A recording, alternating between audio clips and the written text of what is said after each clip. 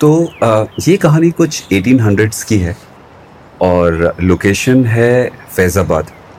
वहाँ पे जो है एक छोटी सी लड़की है अमीरान नाम की और 10-11 साल के आसपास की होगी और वो अपने घर के बाहर थोड़ा सा अकेले खेल रही होती है। और अचानक से ना उसको ऐसा लगता है कि जैसे उसके सर पे किसी ने कुछ मार वार दिया है। वो होता नहीं है जब बेहोश होने वाली फीलिंग आती है कि आपको किसी ने मारा है, तो वैसे ही कुछ उसके साथ होता है और वो बेहोश हो जाती है।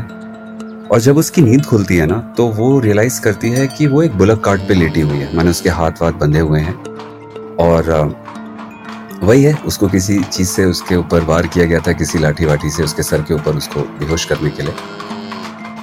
तो वो बड़ी माने उसको धुंधला धुंधला सा नजर आ रहा होता है जब उसकी नींद खुलती है, काफी सर भारी होता है। लेकिन वो पहचान जाती है जो बुलक कार्ट में जो दो लोग बैठे हुए होते हैं वो बात कर रहे होते हैं आपस में। तो वो पहचान जाती है दोनों को। एक था दिलावर खान और दूसरा था उसका दोस्त पीर बख्श। और वो लोग आपस में बात कर रहे होते हैं कि इस लड़की को मार दें या क्या करें। तो कहानी ये थी कि असल में दिलावर खान जो था उस लड़की अमीरान के पापा का दुश्मन था एक तरीके से। माने इसके पापा तो सीधे साधे आदमी थे, लेकिन ये दिलावर खान थोड़ा सा गुंडा टाइप का आदमी था और किसी चीज में जो है इसका कोर्ट का केस लगा था और अमीरान के पापा ने ही जो है इसके अगेंस्ट गवाही दी थी, दिलावर खान के अगेंस्ट। और उनकी गवाही के बेसिस पर ही जो है दिलावर खान को जेल हुई थी। तो वही वो छूट के आया था और वो बदला लेने की बात कर रहा था। वो बार बार बोल रहा था कि मुझे तो इस लड़की को मारना है बदला लेने के लिए। लेकिन जो इसका दोस्त था पीर बख्श, वो उससे बार बार बोल रहा था कि यार इसको मारो मत, इसको मारने से कोई फायदा नहीं होगा, इससे अच्छा तो ये है कि हम ना इसको बेच देते हैं जाके लखनऊ में। और कहाँ बेचते हैं? वो जो नाचने वाली जो होती हैं उनके घर पे इसको बेच आते हैं जाके। तो वही है, अमीरान जो है लेटी हुई थी बुलक कार्ट पे, ये बात सुनती है और कहीं ना कहीं से फिर बेहोश हो जाती है। तो उसको इतना जरूर पता लग जाता है कि हाँ भाई, इसको कहीं ना कहीं ले जाया जा रहा है लखनऊ की तरफ। जब उसकी नींद खुलती है ना तो वो एक छोटे से कमरे में होती है और वो रियलाइज करती है कि ये लखनऊ तो नहीं है, कहीं बाहर कोई छोटा सा गांव ही होता है, 2-3 मड के हट्स दिख रहे होते हैं और वो बंद होती है। और उसको वहां पे 4-5 दिन रखा गया होता है और बीच में जो है एक और लड़की आती है वहां पे जिसको बंद कर दिया गया होता है। और अमीरान के हिसाब से ये जो लड़की है ना ये बहुत ज्यादा सुंदर थी। तो इसकी कहानी क्या होता है वो मैं बाद में बताऊंगा। पर खैर वो लड़की भी 2-3 दिन बाद जो है चली जाती है, इसी से 1-2 साल कुछ बड़ी होगी और कैसे कैसे करके जो है अमीरान को भी वहां से 4-5 दिन के बाद ले जाके लखनऊ बेच दिया जाता है एक नाचने वाले के घर पे। और कुछ ही साल के बाद वो बड़े होके बन जाती है जिसको हम बहुत अच्छी तरीके से जानते हैं और उसका नाम है उमराव जान, जो इंडिया की काफी फेमस एक तरीके से जो कोर्टिसान जिसे कहते हैं, या ब्रिटिशर्स ने जैसे उनको नॉच गर्ल्स का नाम दिया, या अगर हम कह लें जो नाचने वाली होती थी, वो काफी ज्यादा फेमस हो गई थी। उसके ऊपर आज की डेट में खैर कई पिक्चरें भी बनी हैं। तो इस पॉडकास्ट में हम इस एपिसोड में हम इसी की कहानी सुनेंगे और क्या हुआ और एक हिस्ट्री कि ये लोग हैं कौन, कहाँ से आए, ये नाचने वाला जो कल्चर था वो इंडिया में कहाँ से आया, कैसे आया और कैसे डेवलप हुआ। तो विदाउट टाइम वेस्ट किए सीधे चलते हैं। तो इससे पहले ना कि इसकी हम कहानी पे हम आगे बढ़े, एक कल्चर के बारे में, कल्चर नहीं इसकी हिस्ट्री के बारे में मैं आपको बताना चाहूंगा कि ये कहाँ से आए। तो ये थोड़ा सा माइथोलॉजी से ओरिजिनेट करती है इनकी कहानी। तो कहा जाता है कि एक बार ना ये सारे जो देवता थे सब खाली बैठे हुए थे और कोई काम वाम था नहीं इनके पास, तो बोर हो रहे थे बैठ के। तो उन्होंने क्या किया, उन्होंने जो ब्रह्मा है उनको बोला कि हमारे एंटरटेनमेंट के लिए कुछ किया जाए, क्योंकि हम लोग ऐसे बैठे हुए हैं फालतू में बोर हो रहे हैं। तो ब्रह्मा ने क्या किया कि एक सेज है माने भरता के नाम से, और उनको कमीशन किया कि तुम ना एक बुक लिखो जिसका नाम है नृत्य शास्त्र करके। तो उसके अंदर क्या है कि पूरा म्यूजिक, डांस और गाने वाले के बारे, गाना सिंगिंग के हिसाब से माने जो भी है सारी चीजें उसमें लिखी जाएं। तो इनफैक्ट इंडिया की आज भी जो डांस फॉर्म्स हैं और जो हम लोग का सिंगिंग कल्चर है वो काफी चीजें वहीं से ही ओरिजिनेट होती हैं उस शास्त्र से। तो खैर ये शास्त्र बन रहा था तो लिखते लिखते ना सेज भरता ने रियलाइज किया कि यार देखो, दो डांस फॉर्म्स हैं। एक होता है तांडव, जो कि पूरे माने मेल्स आराम से कर सकते हैं, लड़कियां भी कर सकती हैं। पर एक डांस फॉर्म है लस्या करके। अब लस्या एक ऐसा डांस फॉर्म है जो सिर्फ और सिर्फ लड़कियां कर सकती हैं। तो इन्होंने जाके जो है, सेज भरता ने जाके ब्रह्मा को कंप्लेन किया क्या, मैंने उनको बताया कि यार देखो, ये लस्या है और ये सिर्फ और सिर्फ लड़कियां ही कर सकती हैं, इसके लिए इतना ज्यादा ग्रेस रिक्वायर्ड है।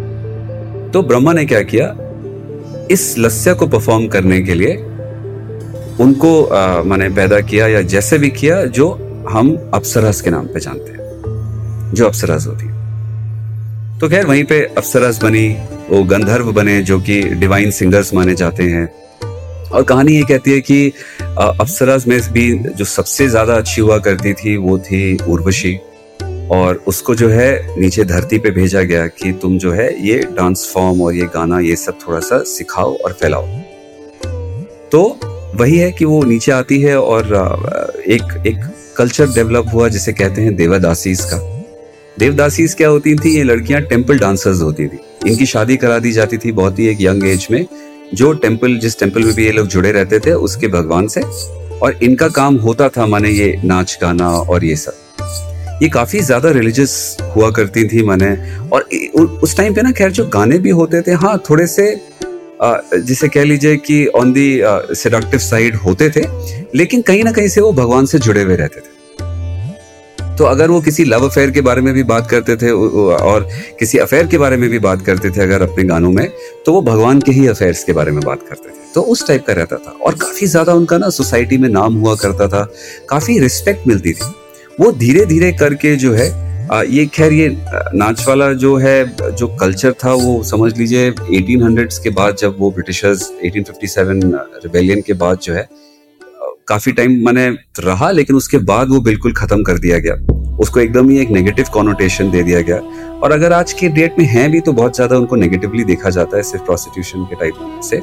लेकिन उस टाइम पे ऐसा नहीं था। जब ये देवदासीज हुआ करती थी तो माने किंग्स आते थे, उनके ऊपर खूब पैसा देते थे, और वो खुद में ही वो बहुत रिच हो जाती थी।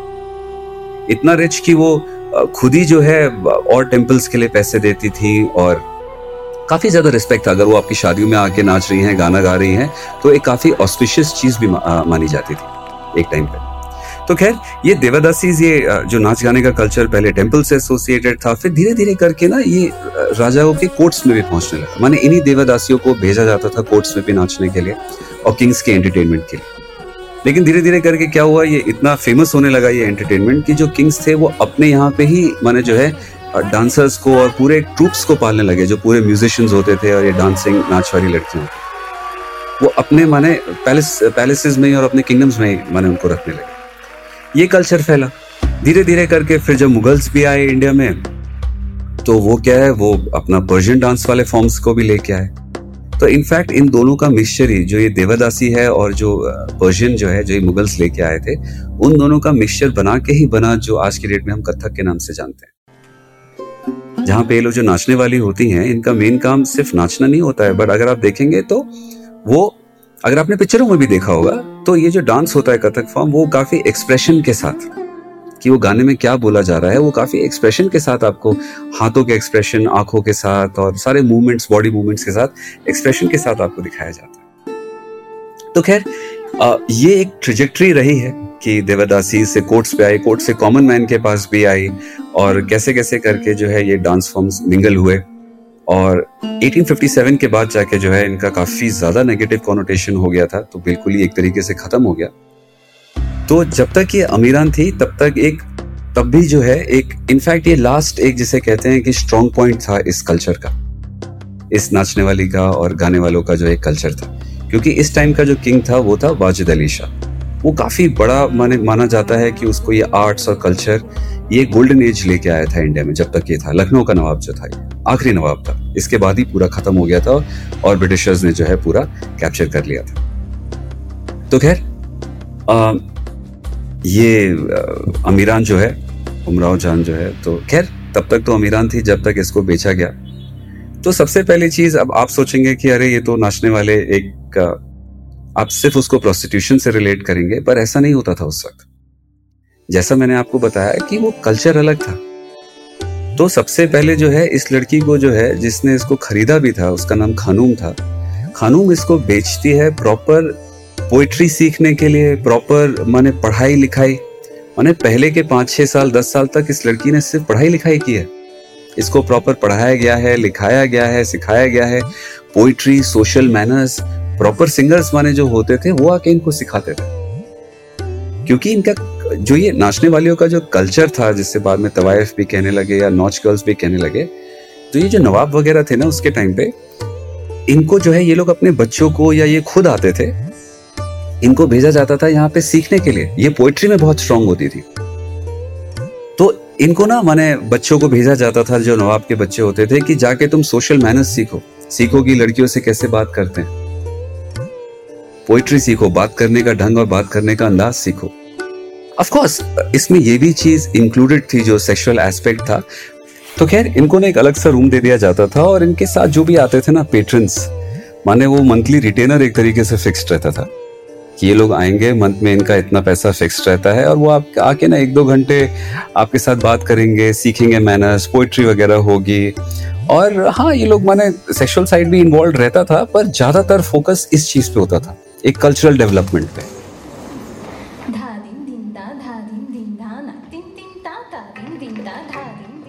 तो खैर इसी बीच में ये बड़ी होती है, ये फेमस होती जाती है। और इसके बारे में मैं एक बात बता दूं, ये ना जबकि पिक्चरों में इसको ऐश्वर्या राय ने पोर्ट्रे किया है, पर इन रियलिटी ये इतनी अच्छी थी नहीं दिखने में। इनका मेन काम होता था सिंगिंग और पोइट्री का। डांसिंग एंड लुक्स वो सेकेंडरी। इनफैक्ट ये जहां से भी ये सारी इंफॉर्मेशन है उमराव जान के बारे में, वहां पे वो खुद बोल रही है कि मेरे से ज्यादा बहुत सारी सुंदर लड़कियां थी, जिनके बारे में आपने कभी सुना भी नहीं होगा। कोई खुर्शीद जान करके थी, बहुत ज्यादा सुंदर मानी जाती थी अपनी टाइम की, पर वो इतनी फेमस नहीं हो पाई क्योंकि उसके पास इतनी सिंगिंग स्किल्स नहीं थी। हाँ, ये चालाक जरूर होती थी, ये खुद बताती है कि हम लोग बहुत चालाक होते थे, हमें पता होता था कि कैसे पैसे निकलवाने हैं, कैसे क्या करना है, ये सब था। तो खैर करते कराते इसको एक शादी में बुलाया जाता है। जैसा मैंने बोला, इनको शादी में भी बुलाया जाता था, काफी एक रिस्पेक्ट के साथ बुलाया जाता था।